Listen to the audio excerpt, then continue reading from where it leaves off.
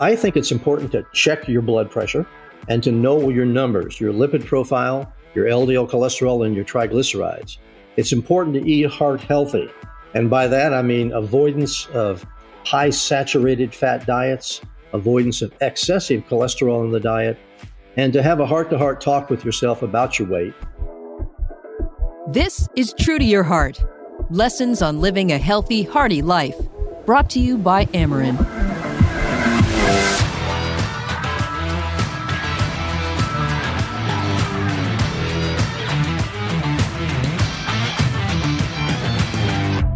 Welcome to True to Your Heart, where we discuss new ways of looking at your cardiovascular health with leading health and wellness experts. I'm your host, Ron Jaworski.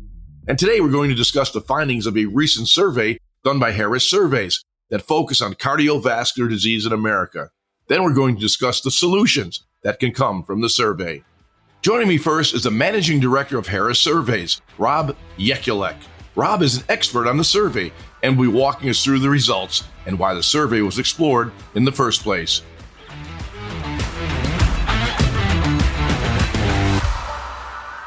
I am now joined by Rob Yekulek from the Harris Surveys, a managing director who's going to give us some very, very good insight. And Rob, great to have you here on True to Your Heart podcast.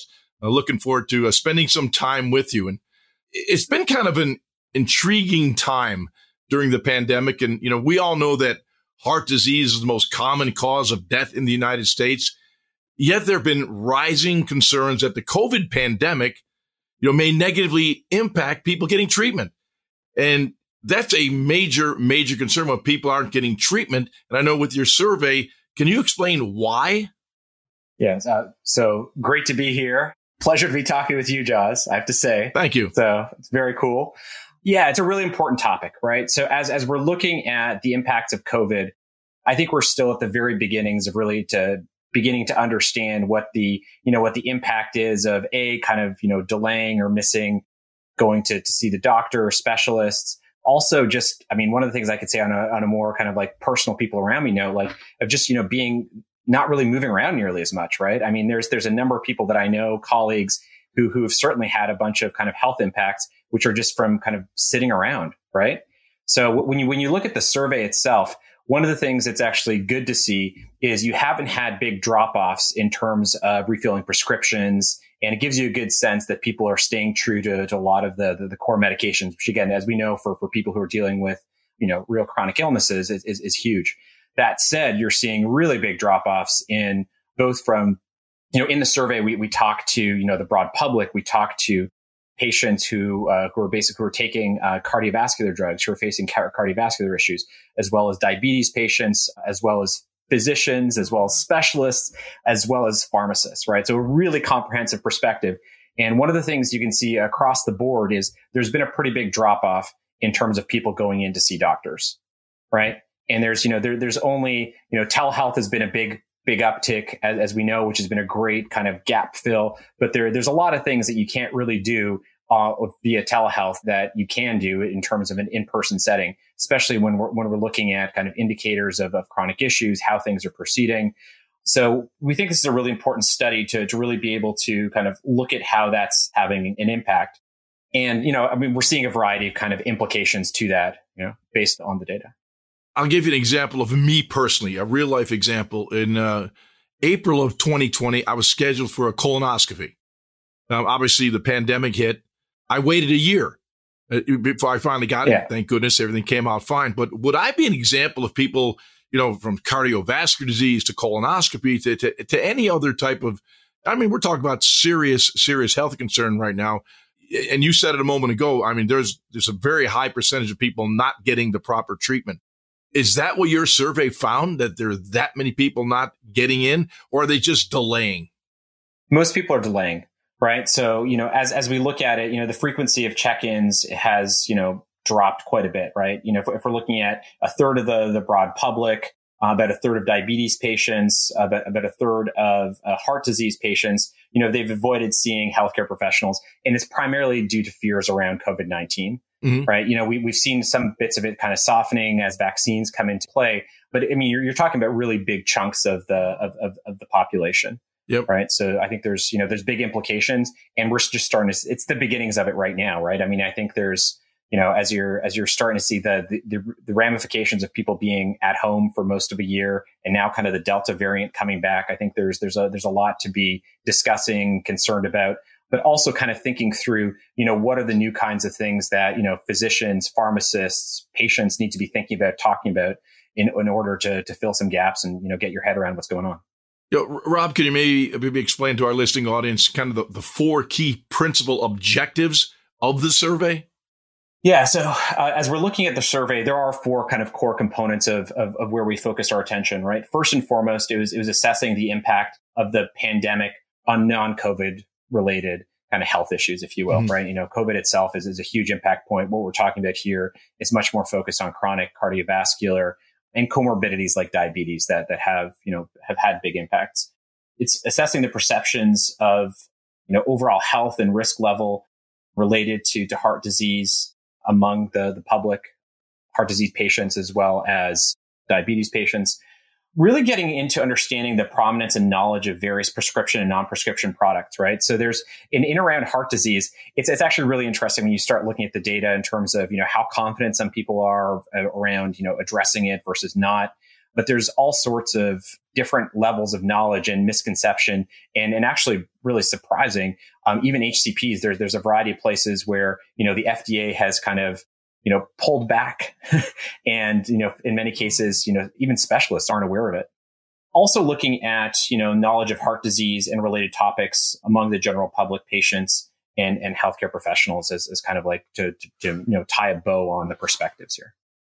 How were the groups weighted and eventually divided into different target groups, and really so you can conduct a study? Was that difficult or easy?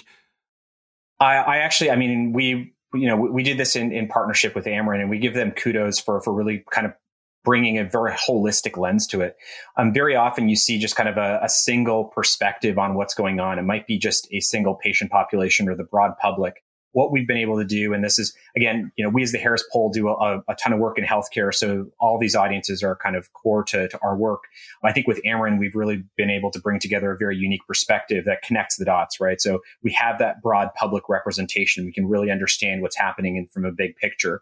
We're able to dig in specifically into the perspectives of diabetes patients, of heart disease patients, and then also bring in the healthcare provider perspective, which is so critical, right? As we're thinking of kind of addressing a lot of the problems in, knowledge continuum, being able to also talk to and understand perspectives from cardiologists, primary care physicians, and pharmacists really provides an extraordinarily unique perspective on everything happening right now.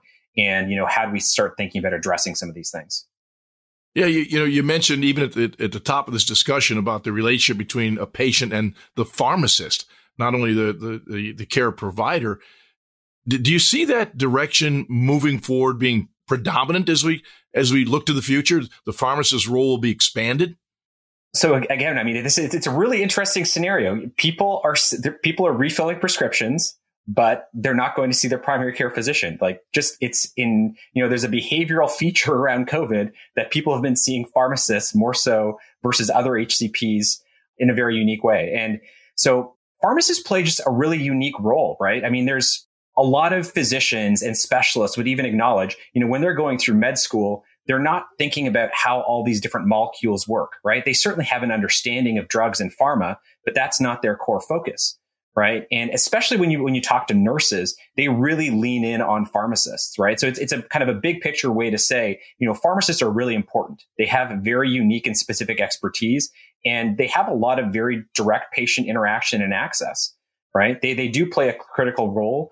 And I think there's been a lot of conversation around pharmacists for the last 5-10 years and kind of the role they play in the system. And it's only getting bigger, and it has to continue to. Right. If you're talking about a system that is patient centric, and these are people who are professionals with truly unique education and knowledge and expertise, and they're seeing people on the regular, right? They're a core component. Absolutely. Like anything else, I think you develop a relationship with your doctor, yep, and of course with your pharmacist. And I've always kind of felt that relationship with my pharmacist is different. It's, you usually go in the drugstore, it's more casual. When you see your doctor, it's an antiseptic setting and, the blood pressure goes up and, that white coat syndrome, I think is what the professionals call it. Yet you go and see your pharmacist, there's kind of a casual conversation. Yeah. Could that be one of the reasons why people feel more comfortable with a familiar face and a familiar setting? I mean, you certainly are lowering the stakes, right? I mean, you're kind of very often, not in all cases, but very often, especially if you're dealing with, diabetes or heart disease, if you're going into the doctor, you have all sorts of kind of anxieties and trepidations. When you're going in to see your pharmacist, in many cases, you're going, you already kind of know what's going to be happening. And in many cases, you already know these people pretty well, right? You're going in pretty regularly. You understand what's going on, but very often you still have questions, right? You can get into like a good dialogue, and these really are smart people, right? I mean, they have very specific kind of knowledge and expertise. And, I enjoy going to talk to they answer all sorts of questions, right? And you're kind of like, well, what about this? What about that? They're great. They're very knowledgeable. And as you said, they do take the temperature down a little bit. Like your heart's not beating quite as fast as you see your pharmacist versus going in to see your PCP or, a specialist around diabetes or heart disease, endocrinologist. Rob, let me ask you a little bit about omega-3. Yeah. And, I've been taking omega-3 personally for quite a while, yet I know there are some concerns about it. And what is the challenge with the education gap regarding omega-3? Omega-3s are interesting, right? So I think you have and the survey reinforces this, right? You generally have a strong sense across all these audiences around safety of omega-3s, right? The question marks become a little bit more pointed as you start looking at things like FDA approvals, right, or as you start looking at, proven efficacy and things like that, right? So across the board, you're seeing, physicians, specialists, patients are saying, feel very, that they're safe. But you actually see really high percentages that say they're very effective, right? Which is interesting, right? Because it hasn't necessarily been proven out. And you're seeing some big majorities that even believe they've been approved by the FDA, right? Yep. So it's kind of like, it's two different things. Like you're moving in a different, once we start talking about efficacy, once we start talking about FDA approval, like it's a different bar we're talking about. And it's one thing if you're talking to a PCP or a specialist and they're saying, yeah, these are safe to use, right? No harm, no foul. It's another thing if they're saying, no, we strongly suggest you use these. They're highly effective for dealing with what in some cases are some pretty big health impact points, right? So Rob, are you saying that it hasn't improved either way, that it's helpful or it's negative, that the FDA hasn't recognized it? They're just not FDA approved, right? And in order to get to an FDA approval, you have to go through very, very specific kind of trials and testing. Mm-hmm. So again, I'm not going to speak about the efficacy because there really isn't any sort of core data on it. But I mean, what we can say is we know that they're not FDA approved, mm-hmm, right? That'd be the starting point. And that many people don't even know that, right? Which is interesting. Right. Right. And again, I think that's maybe a whole different kind of can of worms, or like, what does FDA approval mean and things like that. But basically, they haven't gone through the same rigor as prescription drugs. Right. If you have a prescription drug, it gets approved by the FDA for very specific use cases. Right. It's almost a challenge we're dealing with now, Rob, is with, the COVID vaccines. They're not FDA approved yet, but they're beneficial. I guess that's been kind of proven. Well, yeah, but it's a great point, right? I mean, and I think people get a lot of misconceptions about this because they're not approved, but they're approved for emergency use, right? Even to get emergency use approval, you've had to go through a number of these clinical trials, right? You've had to actually you need to show, you basically have to show big data sets that indicate efficacy, right? That's why, you don't just have some random person kind of spinning up mRNA, right? Or, and being like, hey, this is great. There's a lot of rigor in the process. And even that mRNA process, that's crazy. Like the fact that people were able to go from soup to nuts in a year versus 10 years, nuts, right? But they actually had to take it through a real process to ensure that it's getting there, right? Like this is why you shouldn't be taking a vaccine that was made in Russia, right? Like it's gone through no rigor, right? Like really bad idea. It's kind of like a wait and see, not good. right? In the US, it's actually gone through very rigorous processes in order to be approved. And that's kind of the difference, right? One is like, hey, is this something that I should be considering to take? Is it good? Is it bad? Well, there's no harm, no foul, right? It's great. Like some people feel better about it, but that's very different than FDA approval. Right. Right. Rob, how long did it take you to conduct the survey to come up with these survey answers in regards to how the pandemic has affected cardiovascular disease and people visiting their doctors? How in-depth was the study? It's a pretty in-depth study, right? So most of the interviews that we did were around 10 minutes in length, which really enables you to cover a lot of territory. Right. So again, we're able to go through and get people's kind of big picture perceptions, but really importantly, kind of drive through to a lot of these really specific kind of insights around knowledge gaps and knowledge understanding. Right. So the FDA piece that you were talking about is a really key one. Right. And kind of misconceptions around, what has been approved, what hasn't been approved, and in some cases, what's actually been removed or withdrawn from approval. Well, I really appreciate your insight and enlightening myself and our listening audience to your survey. And Rob Yekulek, the Managing Director of Harris Surveys, I want to thank you for joining us. A pleasure. It's great chatting. Thank you very much, Oz. I really appreciate it. All right. Good luck. Cheers. Thank you. Now with me is Dr. Dean Bramlett, the Medical Director of the Cardiovascular Diagnostic Center of the Heart and Lipid Institute of Florida in St. Petersburg, Florida. He is also an Assistant Consulting Professor of Medicine in Cardiology at Duke University. He studies disorders of lipid and lipoprotein metabolism, molecular studies of low HDL cholesterol, triglycerides, and postprandial response to dietary fat. He is joining us to talk about what the survey results mean from a medical standpoint and what we can take away from them.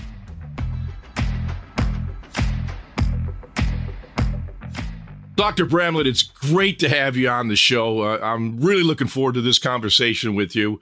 We share something in common. We both love golf, so that's always a very positive way to start out a conversation. But as we all know, to play the game of golf, you got to be healthy. So your insight is going to be very, very important to our listening audience and to me as well. And Dr. Bramlett, we know that the last 20 months have been very, very difficult on people. And people have kind of left their doctors. They've left visitations to their doctors and getting things done to take care of their body. What can doctors do to re-engage with their patients? Well, Ron, first of all, thank you for participating in this with me, and it's a pleasure to chat with you today. And it is true that many patients have sort of become disengaged during this pandemic. It's unfortunate. It can have substantial consequences to their health. And I think there are things that have been done and can be done to improve the engagement with patients. One of those things that was well thought out and implemented during this 20-month period of time was the initiation of virtual office visits. Mm-hmm. And this was something that was not covered under reimbursement previously, including telephone calls. And those that did reach out but didn't want to come into the office did have an opportunity for some participation, but it wasn't really enough. There were some people that never contacted the office, that never came in during the entire 20-month period of time.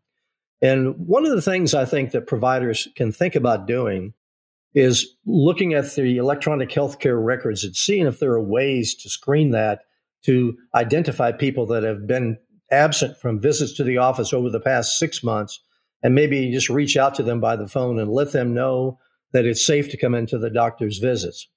I think people worry a lot about the wait times in the emergency room and exposure to the COVID virus that might occur in that period of time. And there are ways that offices can notify patients if there's delays or if they're going to have to wait a long time in the waiting room and allay some of their fears about coming in and getting the follow-up visits. Now, Dr. Bramlett, you mentioned those delays, and people obviously aren't getting at least the guidance they deserve. So what is the impact of the delays on the patients? Well, delays in coming in for routine office visits has substantial possibilities for affecting the health because, as we know, much of cardiovascular disease is silent until cardiovascular events happen, such as heart attacks or stroke. And so if patients do not come in and get follow-up evaluation of blood pressures and lipid levels and medications, or fail to come in to report symptoms, that might otherwise have an opportunity to be evaluated, the possibility of them missing a chance to prevent disease from progressing and missing an opportunity to reduce the cardiovascular events by addressing the prevention, importantly, is something that we all have to worry about and will likely be associated with concern for greater cardiovascular events. And especially knowing that COVID-19 has been associated with a greater increased risk of thrombotic or clotting events that can lead to stroke and heart attack. Very interesting. Now, how can you improve and make it easier to make better the dialogue between the patient, between the doctor? What is happening in that regard? Well, I think that's an important area because a lot of times there's a tendency, if you're running behind, for the office visits to be rushed and an opportunity to engage the patient in an effective dialogue about things that can be done to reduce their cardiovascular risk. As a good example, are the patients smoking because they're under stress? Right. Have the patients been even having their lipid levels checked? Are they doing things such as exercise, which can have a big impact, especially on triglyceride levels? Have they gained weight because they've been sedentary? And if so, has this had a negative impact on their lipid profile? And if they're not even getting it checked, then you don't have an opportunity to address them. But without having to confront them about procedures or need for surgeries, et cetera, you can begin this conversation with the lifestyle discussions that's really so important in the foundation for their good cardiovascular health. I've spoken to so many people about weight gain during the COVID period. And quite honestly, I got to be true to you here. I gained about 10 pounds myself over the last 20 months. So what do you tell people the minute you hear that? Well, it's a matter of calories in and calories out. Mm-hmm. And whenever you have 3,500 calories in excess of expenditure based on your metabolic rate and your activity, you're going to gain 1 pound.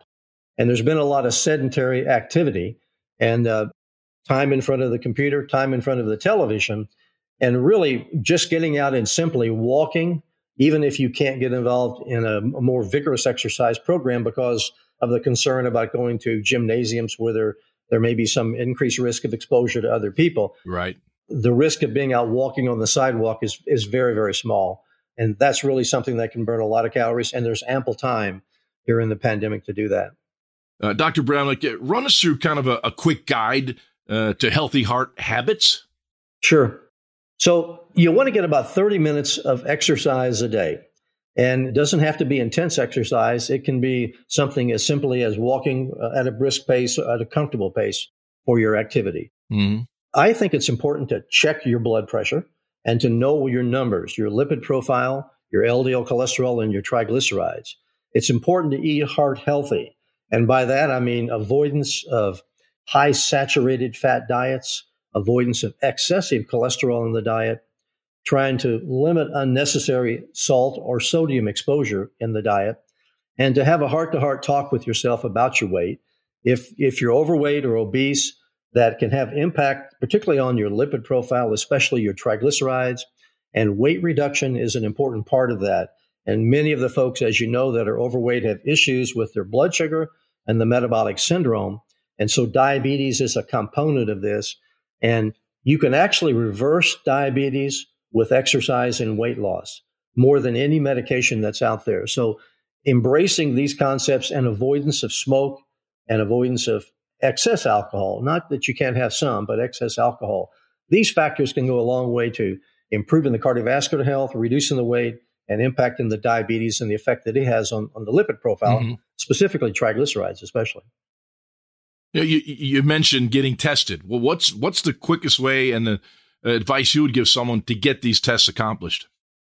Well, the blood pressure can be done on a regular basis at home with a sphygmomanometer or blood pressure cuff that can be obtained at any local pharmacy. And I encourage people to check the blood pressure themselves, not to do it after exercise or after a heavy meal where it's going to be artificially elevated, to do it in the resting state at a comfortable time, perhaps in the morning when they get up or late afternoon or in the evening before bedtime. And that's one of the numbers you can check yourself along with your weight. But the numbers that should be checked from a lipid standpoint are the things such as the LDL cholesterol and especially the triglycerides as well. Can you kind of educate us on what omega-3s and fenofibrates are and what are their benefits, which I think is probably the most important? Well, certainly. We spend a lot of time focusing on LDL cholesterol, and it's true that it's extremely important. In fact, our national guidelines are, if you look at what they're called, the guidelines addressing blood cholesterol as opposed to blood lipids. And the lipids are a risk factor for heart disease, not only from a cholesterol standpoint, but also from the elevation of the triglycerides, which can be addressed by those non-pharmacologic things that I mentioned earlier. But when it comes to medications, historically, we've used drugs such as fibrates to try to lower triglycerides in patients. But then we did studies like the FIELD trial and the ACCORD trial in diabetic patients and could not demonstrate any reduction of cardiovascular events with or without statin therapy as a baseline. Omega-3 fatty acids are important, and of course, they occur in nature. The omega-3s are generally most derived from fish products, eicosapentaenoic acid, or EPA, and docosahexaenoic acid, or DHA. Both of those are known to lower triglycerides, but only eicosapentaenoic acid has been demonstrated in 2 trials to have beneficial effects on reduction of triglycerides and an impact on cardiovascular events. And most importantly, the largest of those trials was the REDUCE-IT study, in which people with heart disease or diabetes and additional risk factors were prescribed icosapent ethyl, which is the EPA, pure EPA, at 4 grams per day, taken with meals, 2 grams twice a day. And it had such an impact on cardiovascular events in people with good LDL cholesterols of 75 that if their triglycerides were a bit elevated, it reduced their cardiovascular events for heart attack by 31%. Wow. It reduced their stroke risk by 20%, and it reduced their chance of dying from cardiovascular mortality by 20%. And other analysis on a non-quantitative basis demonstrated that there were reductions of all cardiovascular events, not just the first one. So it's important that omega-3 be a high-dose pure EPA and not a blend of EPA and DHA. So I take omega-3s daily, so I guess I'm doing the right thing. Well, maybe and maybe not. If you take simply 1 gram of a blended EPA DHA product per day, there have been studies such as the Risk and Prevention trial, the Origin trial, the Omega trial, Ascend, and the Vital study that have all demonstrated that 1 gram a day of a blended EPA DHA product did not have an impact on reducing cardiovascular events. It seems that it takes a high level of EPA, which can be measured in the blood and was so in these trials, to impact cardiovascular events. So while there are maybe other useful reasons to take EPA and DHA, it takes a therapeutic dose of EPA in people with heart disease or diabetes and other risk factors to really reach the level of EPA in the blood to have the impact to reduce cardiovascular events. So it's not the case that just a little bit of the blend is necessarily always good for you. Well, thanks for educating me personally on that. I appreciate it. You're welcome. You're welcome. You mentioned exercise, and hey, I played in pro football for 17 years. I played through high school and college, so I've always been very active. I still am active. I try to walk the golf course as much as I can. I try to exercise as much as I can. But earlier in the show, you mentioned exercise about a half hour. That seems a very short period of time for me on a daily basis. Is that the minimum? And should people try to increase as time goes on and they get in better condition? Well, yes, it is the minimum. 30 minutes should be the least amount of exercise you get on a daily basis, or at least 5 days per week. And when you can extend that on to 60 or 90 minutes, there may be, first of all, more caloric consumption, and secondly, some benefit. But a study just this week talks about the importance of reduction of stroke and the relationship in patients with a sedentary behavior. And just getting off the couch, getting out and walking has a lot of impact. But when you can do other activities, aerobic activities, or more caloric burning activities, then that's good. I caution people that are not used to it about lifting too much weight, because sometimes that can spike blood pressures up, and really high swings in systolic blood pressure can have an impact to perhaps make plaques unstable. So you should always ease into activities and start them out gingerly and work your way up and avoid some of the particularly musculoskeletal problems that can occur if you take too robust of an effort in the beginning of those activities. Well, Dr. Bramlett, thank you so much for joining us on the True to Your Heart podcast. You certainly enlightened me and our listening audience. Thank you very much. It's been a great pleasure chatting with you. Have a great day. Thank you. That's going to do it for us today. I would like to thank both Dr. Bramlett and Rob Yakulek for being on the show today. For more information on how you can be true to your heart, visit www.truetoyourheart.com. I'm Ron Jaworski, and this has been True to Your Heart, presented by Amarin.